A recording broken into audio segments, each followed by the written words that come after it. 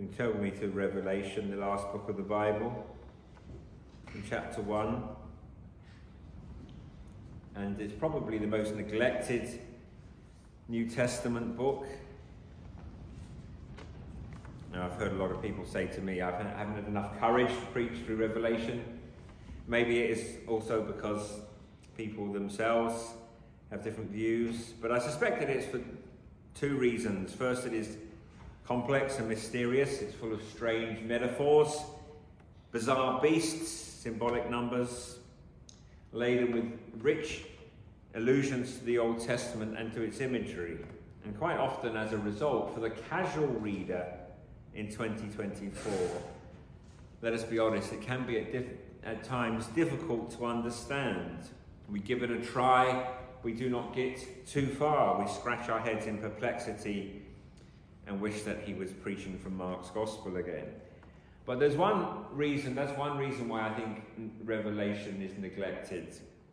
But another has to do with the strange fascination that it seems to hold for some. And I can't think of a real kind way, but maybe people who'll be slightly wonky on the prophecy side. And they're always drawing tribulation timelines, finding the identity of the Antichrist in every political candidate every few years, or the Arabian terrorists, and they stock up on canned goods for the days of Armageddon. And I've come across a few there, and their souls were afflicted by paranoia, and they're given to conspiracy theories. And some approaches to interpreting the book of Revelation makes it a roadmap to the future in a way that seems to baptize that species of end times delusion. There's a whole series of books called Left Behind, and it was a novel, but it was of what happened, people on an aeroplane and the pilot's no longer there. But in my experience, at least, most have an instinct that cannot be the right approach to the book. But as often as not, these are the only folks that we know who claim to understand the book of Revelation. And so we simply avoid the book altogether, perhaps for fear that I will look like they do. So we swing between two extremes. Either we find it so difficult that we never read it, or we find that those who say they understand it so difficult that we don't want to be like them. But either way, I firmly believe Revelation has been underread, undertaught, misused, misunderstood, fatally misinterpreted, especially in contemporary evangelicalism for many years. And I believe that the widespread phobia toward Revelation is a tragic mistake, and I think that the Church of Jesus Christ is the poorer for it. And it was written towards the end of the first century by John the Gospel writer, and it's a book for the whole church in every age, beginning with the generation living at the time of its writing. It's not a volume of future history giving us encrypted messages about international politics and global war. It is not a coded communique from the heavenly command control center, allowing only those who know the code to understand world events as they are reported each day on the news. It's a series of pictures, of graphic images, designed to convey glorious technicolor and in 3 dimensions the fact that Jesus Christ is Lord. That Jesus Christ is Lord. That Jesus Christ is Lord in the church and Jesus Christ is Lord in the world. And one of the reasons why John Bunyan's Pilgrim's Progress is so enduringly popular, perennially effective in communicating the Christian gospel, is because it communicates those truths in picture form. I know a lot of parents have read Pilgrim's Progress at some point or not other to their children. Sid was telling me that Jude is quite scared at the moment because I don't know where he is in that. But I mean, you often come across it. Parents reading their children Pilgrim's Progress. And Revelation portrays gospel truths for us in picture form. It's the word of Christ to a suffering, persecuted church. And it's explaining, though tears may last for the night, joy cometh in the morning. That though satanic power may seem to prevail in the world today, Jesus Christ is seated on his throne as victor today. Satan is bound, and his cause shall triumph gloriously. And Revelation should encourage us. Revelation is a trumpet blast, to use one of the images of the book itself, that Christ is Lord, that we should stand firm in the evil day, and having done it all, to stand. And it reminds us, as the closing exhortations to the 7 churches in chapters 2 and 3 say, that we will overcome, that we will persevere, and we will conquer through him who has loved us. So it's a book, the message of which we must hear and see in our mind's eyes more urgently than ever before, that as we face as a church, as this church faces, as the faithful church of Jesus Christ faces across the world, cultural marginalization, social exclusion, economic sanction, and in many places right now today, brothers and sisters are being physically persecuted for the sake of the gospel. And it lifts our eyes to the heavenly throne room, so that we, with John, like in Revelation 4 verse 2, behold a throne, and we see the one who is seated on there, the one that we've been singing about, the one that we prayed about, the King of Kings, the Lord of Lords. And it's for the comfort and the encouragement of all our hearts. This afternoon I briefly want to look at the first 11 verses of chapter 1. And you can divide it up into a few ways. You could have just done verse 1, you could have just done the first 3 verses. I'm going for the first 11 verses because I believe it functions as John's introduction to the book. So let's read it together. Revelation 1 verse 1. The revelation of Jesus Christ, which God gave him to show to his servants the things that must soon take place.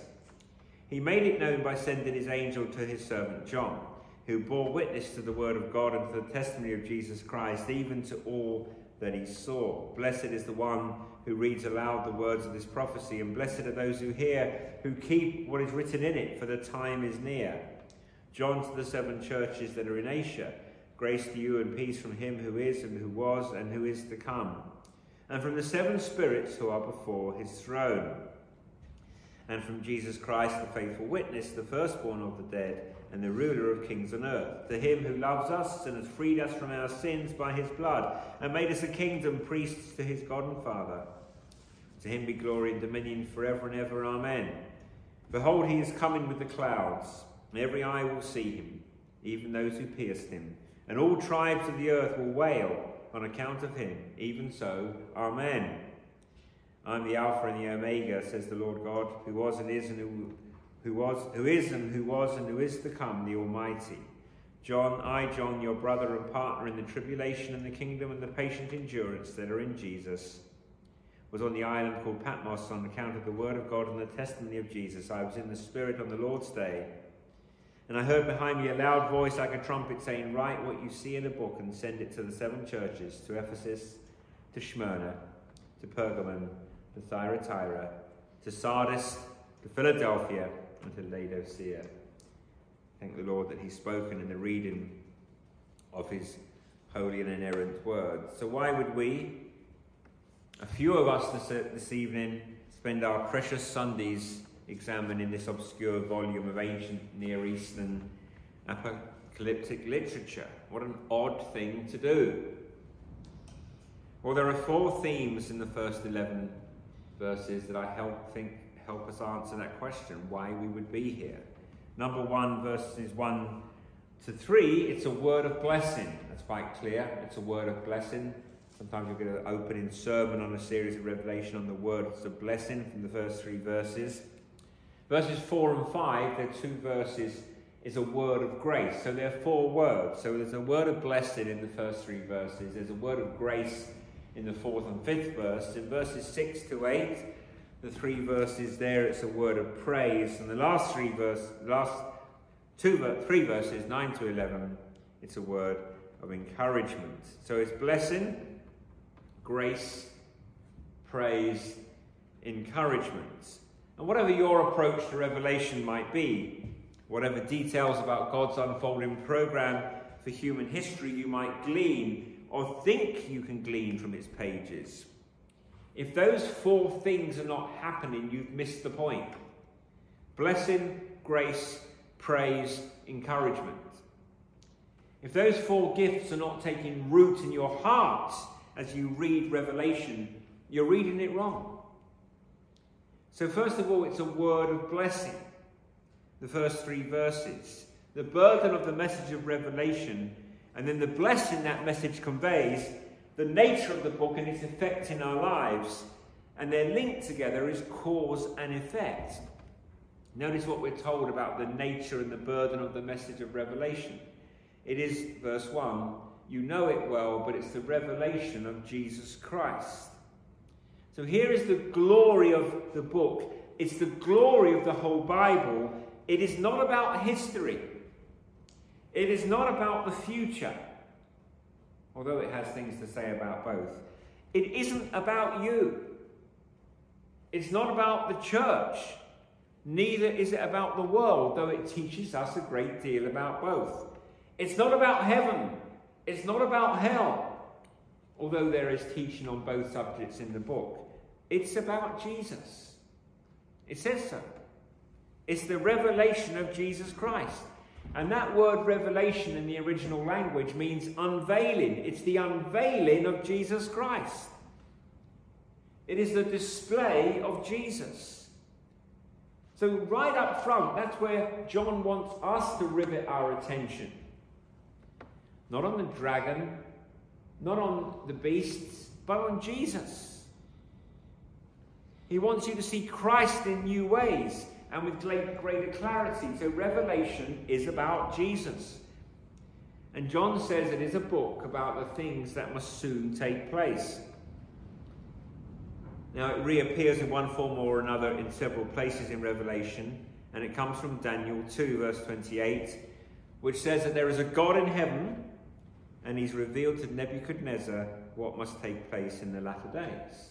In Revelation, it's the revelation of Jesus Christ that God gave to show what must take place, what must soon take place. So the latter days from Daniel are replaced in Revelation with soon.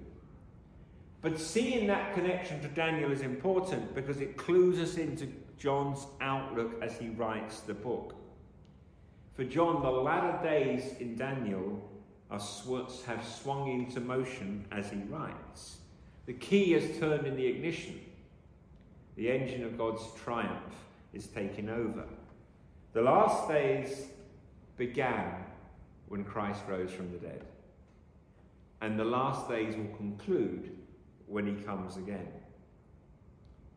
So we are living in the last days, and Revelation deals with life between those two poles, the empty tomb and his second coming. And it's about what must take place in the latter days, the days in which we live. So of course they take place, as John says, quickly, or the time is near. The realities that the burden of the book of Revelation have been soon expected for the whole church in every generation since the tomb was found empty the first Easter Sunday. Every generation since, we await the Lord's imminent return. My parents used to tell me about how they were sure that the Lord's coming was going to be that week during the Second World War because it was so terrible to live through those days. I can remember my father and mother saying that they were convinced that the time was near. And if you think about it, and then you put that into different generations, faithful Christians of every generation have always been aware that we live in the last days. We do not need to convince ourselves it's around the corner. It's just around the corner for Revelation to speak with immediacy and relevance to our situation today. It was not written for the church down the line. It's written for the church of the last days in which we live. And notice in verse 2, the book is the careful eyewitness account of John to the word of God and the testimony of Jesus. So that's what we have in Revelation, not the inventions of John's fevered imagination. This isn't the first century equivalent of Alice in Wonderland. This is the Word of God and the testimony of Jesus. It's the Word of God, the testimony of Jesus. The authority of God attends revelation. The voice of Jesus is heard in Revelation. So however difficult it may be to grasp, however obscure you may find it, given its burden to show us Jesus within our which our souls so badly need, and given its relevance for the days in which we live, and given the fact that it's God himself and the voice of Christ, the witness of Christ addressing us, do you think that we can really neglect it and leave it unread? Dare we leave its pages closed and its images unexplored without damage to our spiritual welfare? But what happens when we begin to read? What happens when we begin to read it? It's no surprise that its effect is sheer blessing. Blessed is the one who reads aloud the words of this prophecy, and blessed are those who hear and who keep what is written in it, for the time is near. So give yourself to revelation. Read it each week. You'll see Jesus. You'll hear God. You'll find yourself equipped and garrisoned against the enemy in these days. Blessing. That's what's on offer here. And of course what John says about Revelation in particular could equally be said about the whole Bible for sure. Read, hear, keep the words of the book. Blessing. And I think our souls are lean, starved of nourishment. The eyes of our faith see so little. Our spiritual courage fail us so often because of our neglect of the Bible, but yes, our neglect of Revelation. Read, hear, keep. Revelation is a word of blessing. Secondly, it's a word of grace. It's a word of blessing. It's a word of grace, verses 4 and 5. It's a letter to the 7 churches. And so it follows the natural, normal letter writing conventions. It begins with grace to you and peace. But as you well know, the New Testament uses those customary greeting words and transforms them to something else. They become words of benediction, words of the promise of the gospel. And I might conclude an email to you with, I often do, blessings, James. It's just the way I've always done it for the last 15 to 20 years. I do it if I remember. And because it's James's name that follows the wished for blessing, immediately you recognize it for what it is. It reflects my desire for your welfare. But that's all it is. I haven't got any power to effect in your life the blessing that I wish for you. But when we hear these words, grace to you and peace from him who is and who was and who is to come, and from the 7 spirits who are before his throne, and from Jesus Christ, the faithful witness, the firstborn of the dead and the ruler of kings on earth. When we hear that the grace and peace is offered and promised by Father, Son and Spirit, well, we know that we're dealing with something altogether different from a casual and customary greeting.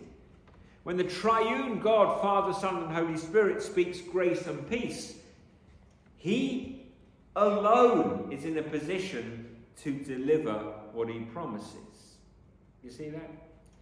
And the description of the Trinity is a wonderful description. It's one of the, I think, the most richest descriptions in the Bible.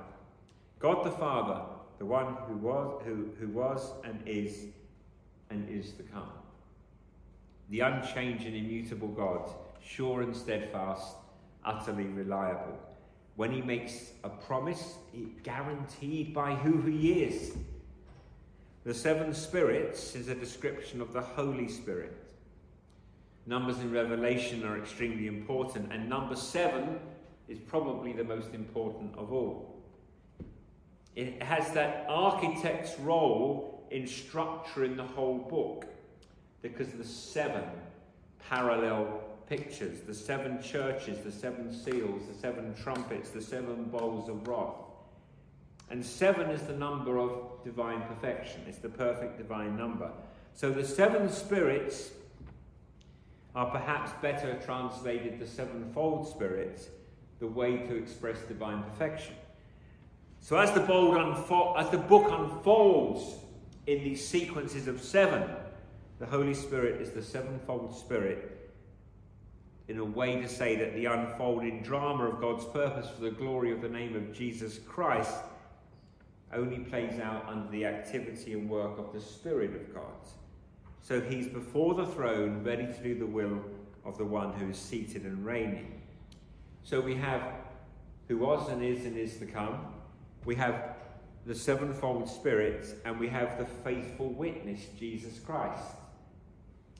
And as you may know, the churches of Asia, to which Revelation was written, was enduring sharp persecution for their faith. There is a real cost to being followers of Jesus. They were learning firsthand. But there's grace and peace in Jesus Christ, who is himself the faithful witness, faithful even unto death, and the victor over it. He's the firstborn from the dead, and he's the ruler of kings of earth. Satan is defeated. As we will see in Revelation, he is bound. And the risen king is the ruler of the kings on earth. When the culture opposes the church as it did in John's day, and as it does in our day, we can say very, very clearly it is easy to lose heart. It's easy to lose heart when Christian leaders fall, as we saw last year, or Christian leaders seem to stumble, or Christian leaders seem to compromise. It adds to the discouragement. It's easy to get discouraged. It's easy to say that the current gloom is only going to get darker. How can we ever stand firm against such rejection? John says, remember that Jesus himself is the faithful witness, who endured even the death on the cross, and the grave didn't hold him. The grave could not hold him. He rose, and God has highly exalted him. And that's how we know that there is grace and peace for us in the midst of strife, suffering, pain and sorrow and loss, in the face of the contempt, in the face of the disdain of the unbelieving world. Because Jesus suffered and triumphed, and he's the infallible, inerrant repository of every spiritual blessing in the heavenly places for suffering believers. So Revelation is a word of blessing. It's a word of grace. It's a word of praise, thirdly. Verses 5 to 8. Behold, he's coming with the clouds, verse 7. Every eye will see him, even those who pierced him. And all the tribes of the earth will wail on account of him. Even so, amen. Jesus is coming back. Every eye will see him, even those who persecuted him, even those who oppose him. He will settle accounts. He will judge the world in righteousness, which means that time is short. And if you do not know Jesus Christ, he will come as a thief in the night when you are not looking for him. He will come unexpectedly. No one knows the day. No one knows the hour. Will you be ready when he comes? Now, John began thinking about the life, death and resurrection of Jesus Christ and his reign in the first part of verse 5. And here we are in verse 7, thinking about Christ's return to judge the world. And in between those two poles, those two statements about Jesus, life, death and resurrection, his second coming, John bursts into song. To him who loves us and has freed us from our sins by his blood, and made us a kingdom, priest to his God and Father. To him be glory and dominion forever and ever. Amen. You can hear him singing. I can. It's a doxology. It's praise for King Jesus. And look at what he says when he sings. He joins the dots. From Jesus' work in the first part of verse 5, the faithful witness, the firstborn from the dead, reigning over the world, to the second half of verse 5, He loves us, freed us from our sin, made us a kingdom and priests to give God glory. The work of Christ at the cross, the benefits he won by his blood, forgiveness of sin, eternal life, a new role as servants of God in the world. And one day, Jesus will come back to tie up the loose ends, to make everything crooked straight, and to execute justice in the world. And as John takes that in, from the cradle and the cross, all the way to the empty tomb, to the heavenly throne, and lives changed by the gospel, and Christ splitting the skies to come and judge the living and the dead. When John sees that, what does he do? He sings.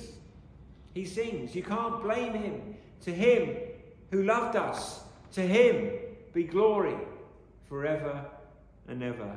Amen. And one of the features of Revelation is that it's full of song. Songs of angels and elders and of the church triumphant. Songs of lament. Songs of praise. Songs in heaven. Songs on earth. It's full of song. So Revelation, the book of Revelation, the revelation of Jesus Christ, wants us to lift our eyes to the throne room in the midst of the worst of our trials, so that with John, with the saints in glory, with those who've gone before, with the angels, our mouths might fill with doxology today as we see Jesus and be reminded of all that he has done. And we can sing, to him who has loved us and freed us from our sin by his blood, to him be glory forever. Amen. And that was the experience of the first believers, the first Christians in the midst of their own suffering. Acts 16, Paul and Silas, you know the story, they were thrown into prison, it's midnight. What are they doing? They're singing hymns. They're singing hymns. The church has always been a hymn-singing church, hasn't it? In prison, out in the church, in the streets, adoring God in the midst of their suffering. I wonder what the other prisoners thought. Luke says they were listening. Why are you singing? What are you doing? Why are you singing? What have you got to sing about? It defies the logic of the world. Nothing in my circumstances would be a believer's answer. Loved ones are hurting. There is sickness, there's loss, there's grief, there's pain, there's opposition, there's conflict. I may have nothing going for me on this earth. Nothing at all. Disadvantaged every way I look. Little to commend me to the great and the powerful. But I can see what the world cannot see. Behold a throne, and one seated on it. I can see Jesus reigning. I can see Jesus coming in glory. We believers can see the end of the story. I know how it ends. Whatever my present circumstances might be, I know how it ends because my Redeemer reigns. To him be the glory forever and ever. So fill your vision with a large view of Jesus Christ. Linger on his obedience, his suffering, his cross, his resurrection, his exaltation. Think about him ever living to make intercession. Think about his reign over all things. And anticipate his coming again. And hasten that day with prayer, service, and witness. To him who loved me, and by his own blood has set me free from my sin, made me a child and a servant of the great God, may all the glory be his forever. And finally, it's a word of encouragement, verses 9 to 11. These are words of remarkable pastoral tenderness in the book of Revelation. As John adds his own biographical aside, he's in exile on Patmos. He was in the Spirit inspired and enabled him to hear, understand, and write on the Lord's day, as he's commissioned to write and send to the churches. But why is he in exile? Your brother and partner in the tribulation and the kingdom and the patient endurance that are in Jesus was on the island of Patmos on account of the word of God and the testimony of Jesus. He's saying, I'm enduring the same kind of suffering that many of you to whom I write are experiencing. I am one of you. John is one of us. Revelation was not written from a distance, but from the realities of a normal existence. It was written by John, your brother and partner in the tribulation, but our brother in the kingdom and endurance that is in Christ. And that is the key. It's all in Jesus. John models for us the grace to keep going is in Jesus. And John is saying, I am the proof, I am the evidence that the blessing and the grace on offer is real and sure. It works in the reality of the worst kind of suffering. He is a living proof. So let the voice of this exile, this man in prison, if you like, on Patmos, encourage you this afternoon to take God at his word in the trials of your own circumstances. And as we begin to read Revelation together, my prayer is that you find in Jesus Christ great blessing, abundant grace, unceasing fuel for praise and encouragement. May the Lord bless his word to us. Amen.